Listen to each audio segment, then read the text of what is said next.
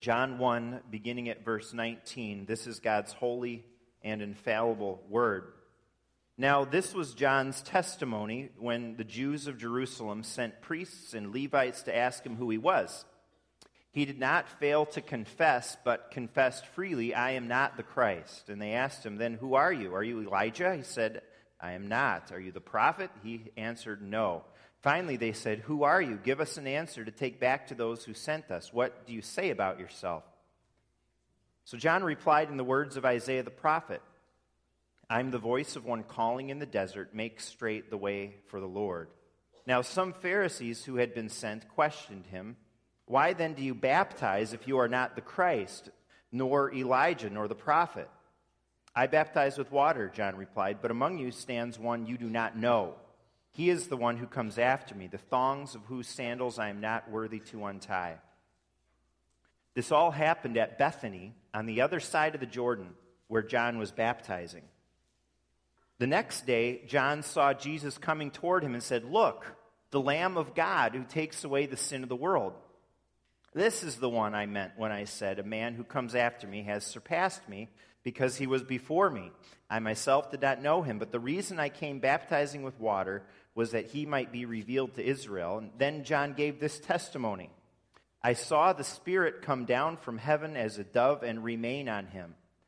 I would not have known him except that the one who sent me to baptize with water told me, 'The man on whom you see the Spirit come down and remain is he who will baptize with the Holy Spirit.' I have seen and I testify that this is the Son of God." That is our reading in God's Word for this morning. So, we're studying the Gospel of John. The author of the Gospel of John was one of Jesus' disciples, who actually, he never refers to himself by name in this whole gospel. If you know something about the Gospel of John, you know that. He'll sometimes talk about himself as a disciple whom Jesus loved, and so on, but he never refers to himself. But the author is one of the 12. Now we're meeting another John, John the Baptist. So these are two different Johns right at the beginning. And John the Baptist, the John who wrote this gospel, the beloved disciple, is one of the more interesting characters in the Bible. But even more interesting, perhaps, is this John the Baptist guy. And he's kind of like an old school Old Testament prophet. The other Gospels tell us that he had camel hair clothes, very itchy stuff, a leather belt. They talk about his diet of locusts and wild honey. They talk about how he really took out sternly the religious leaders of the day. In this gospel, compared to the other three gospels, we don't read anything about the Baptist's clothes or his diet, and we don't really get the harshness of his message presented. The focus instead is on his testimony, his witness, and we read the very beginning and the very end of all those verses we read. This is the testimony of John, verse 19. And then in the last verse, 34, I testify. And some translations say, I have borne witness. And bearing testimony, witnessing, is actually one of the main, certainly one of the main top 10 themes that come out in the whole Gospel of John. So this is something worth focusing on. Often referred to as the forerunner of Jesus Christ, John the Baptist's job was to bear witness for Jesus. And I believe our text helps us in our job today to witness for Jesus too, in a number of ways. We see, first of all, in this witnessing of John the Baptist, we see the urgent need for this witness. John quotes Isaiah, and he says that he's the voice of one crying in the desert, or sometimes it said the wilderness.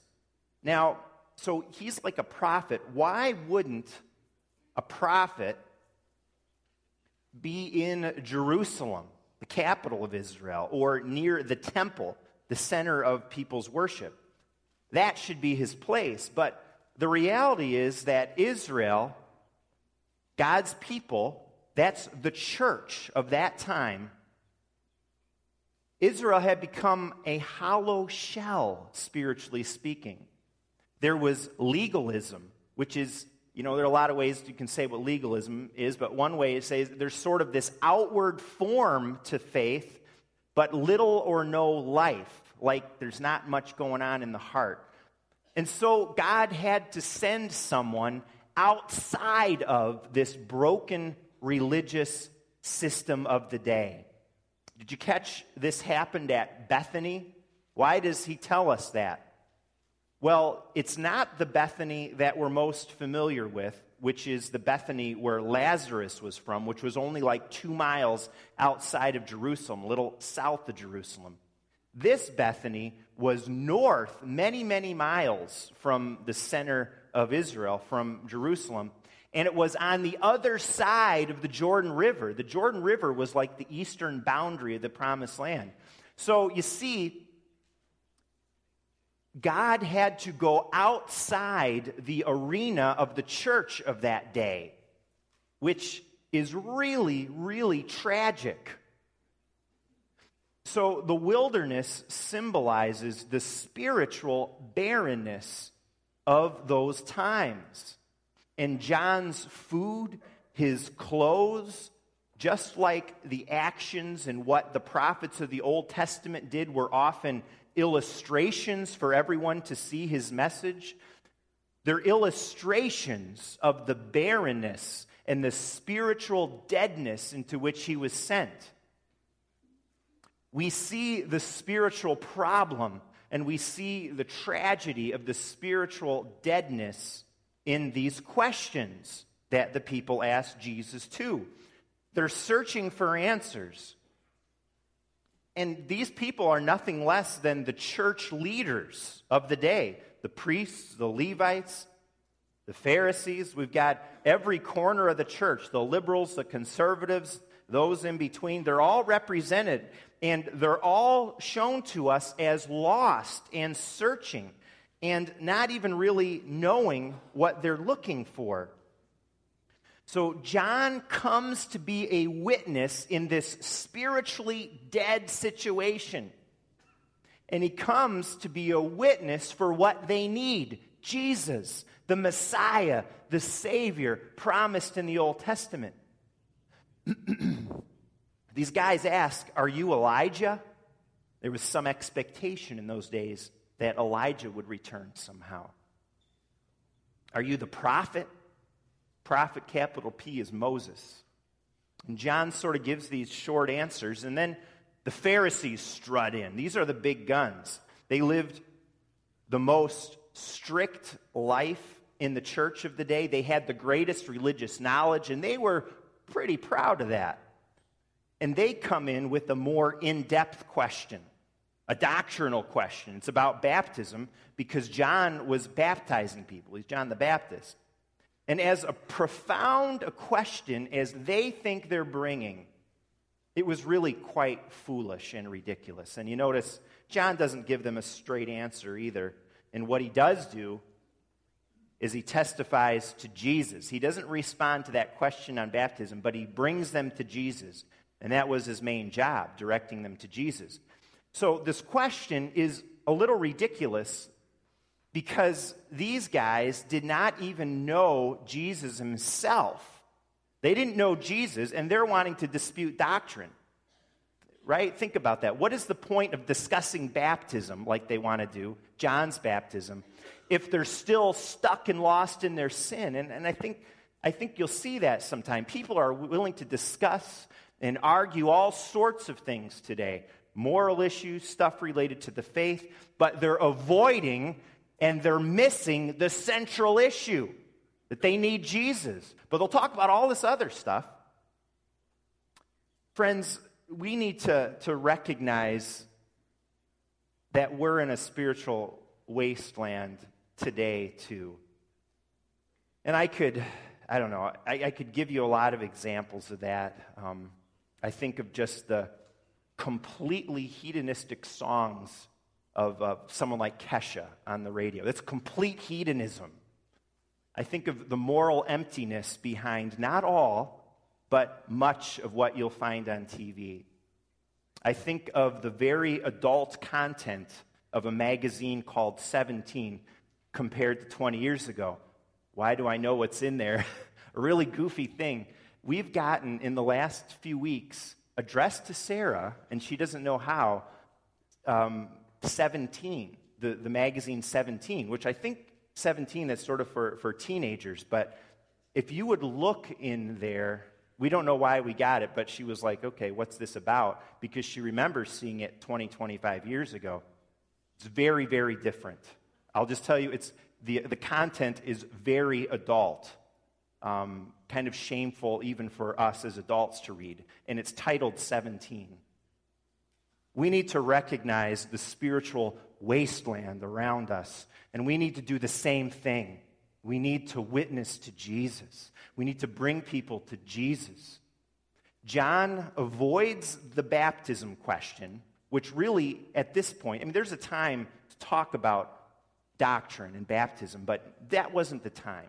He avoids the baptism questions and says, among you stands one you do not know. And this is true today, even in our midst, in the United States. Jesus stands among us, but people don't know him.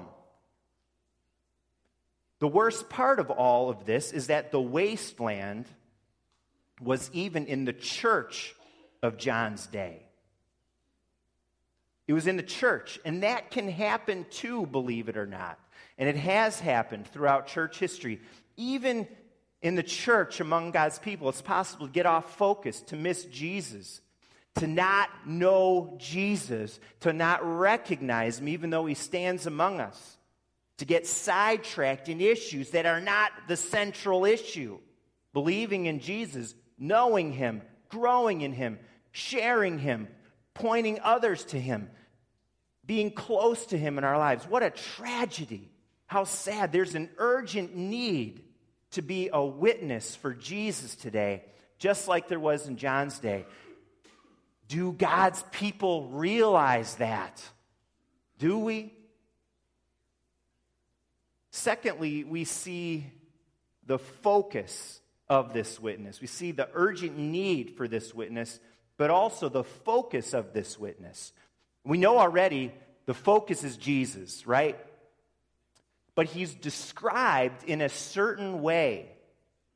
In verse 29, John sees Jesus coming, then he says, "Look," or "Behold, the Lamb of God who takes away the sin of the world." And then he says, "This is the one I meant when I said, this is the guy I was telling you about." This is important because they were looking for another prophet or maybe some sort of king or leader to save Israel from the Romans who were ruling Israel on that day. But they were not looking for a savior. They were not looking for what they really needed. None of those earlier questions had to do with whether John had anything to do with saving them from their sins. They appear to have been clueless about that. The Lamb of God idea had to do directly with salvation from sin. And as I said earlier, we're going to really focus in on that in the message and in the whole service tonight in a special way. But in short, the sacrificial lamb in the Old Testament pointed to forgiveness of sins. And if anybody should have had a clue about that among these people we read, it would be one of them. Did you catch that? Which one of all these groups? Well, the priests and the Levites, they're specifically mentioned. They were the head of the sacrifices, and they're mentioned, but they don't ask John anything about expecting the one who would come and once and for all get rid of the sacrifices and totally, completely save his people from their sin. And see, I think that's where we see the main significance of Jesus' baptism. We read about it happening here. We read the record of it in the other Gospels, and they describe it more. But why did Jesus need to be baptized? Why? Some people say that this is an argument for adult baptism as opposed to infant baptism. Here's Jesus saying, this is what you need to do. It's an example for us. I'm not so sure of that. The water of baptism symbolizes a cleansing, right? We all understand that. Even when there are little brothers and sisters of babies up here, I can tell them, what does water do? It washes us clean, and they can get that. Jesus did not need to be cleansed. He was perfect. Why be baptized then? Well, this was a part of him taking on the sins of the world. It was a part of him becoming sin for us. He was becoming as if he needed to be cleansed for our sake so that he could forgive his sin, our sin, by his work. If anybody should have asked about sin and salvation, it'd be the Levites, but they were lost and searching and clueless, no sense of their need, no sense of their sin, no sense of the central issue.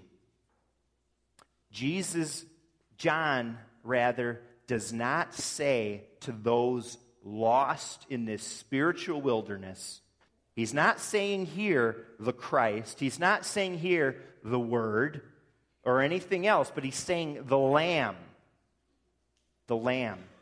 As someone said, they probably would have welcomed him sitting on the throne, but they needed to first accept him on the altar as a sacrifice for sin. There's a preacher named D.M. Stearns who was preaching once in Philadelphia. At the close of the service, a stranger came up to him and said, I don't like the way you spoke about the cross. I think that instead of emphasizing the death and the sacrifice of Christ, it would be far better, it would be far more effective to preach Jesus, a great teacher and example to us and people. Stearns replied, well, if I presented Christ in that way, would you then be willing to follow him? I certainly would, this stranger said without hesitation. All right then, said the preacher, let's take the first step. He did not sin. Can you claim that for yourself? The man looked confused and he was kind of surprised. He says, no, I acknowledge that I do sin. And then Stearns replied, then your greatest need is to have a Savior, not an example. Your greatest need is to have a Savior. The Lamb who takes away the sins of the world is who Israel needed the most, and it's the same today for you and me and for our world. We need first and foremost the Christ of the cross, the Lamb of God who offered himself as a sacrifice for sin. And that is exactly the focus of the witness of John for Jesus. That is the need that most needs to be filled, whether people realize it or not. And that's what the church must find ways to share and tell the world. And we should never lose that central focus or let it get diluted by what we think people might want to be hearing about. We need to bring that focused message in today's world and culture. Paul, the Apostle Paul in the New Testament, tremendous missionary, he ministered and preached to people in their culture, in their language, in just amazing ways. But he never allowed the culture to take away from the central message and the central focus. And we got to follow his example. We got to do the same thing today as the church. We can finally talk about and say that witnessing for Jesus, that the church is the witness to the world. It's the mission of the church. It's to tell the world of Jesus. John uses the word of Isaiah and says, I am the voice of one calling in the desert. He says he's a voice, which is kind of an interesting word. and it shows us John's place compared to Jesus, and it shows us our place. You remember when we talked about Jesus as the light of the world? We talked about John the Baptist, and I think it's in John 5, being called not the light, but a lamp. The light, Jesus, causes us to shine. We are not the light. We don't shine without the light. We are lamps. Well, we read in John 1:1, Jesus is the Word. Later in the same chapter, John is the voice. So that tells us about the relationship between Jesus and his witness. The light, the lamp is lesser. That's John. Now the Word and the voice. In each case, Jesus is preeminent. What comes first? A word or a voice? Well, the Word comes first. The Word exists in our minds before the voice articulates it. The voice is just the medium by which the Word is made known, just like John was to bear witness to Jesus. And the voice is heard but not seen. Just as John told people not to look to him, but to behold the Lamb. So John knows his place in the scheme of things. We see his humility too when he says in verse 27 that he is not worthy to untie the thongs of Jesus' sandals. He's a servant of Christ. He's a servant of the Word, and so are we. To be a voice, to be servants, to be lamps, it is to witness. It's to get the Word out, not keep it to ourselves. My NIV Study Bible in this text talks about how a community that lived in the desert during Jesus' day, called the Qumran community, also took for themselves the words of Isaiah, to be a voice crying out in the wilderness.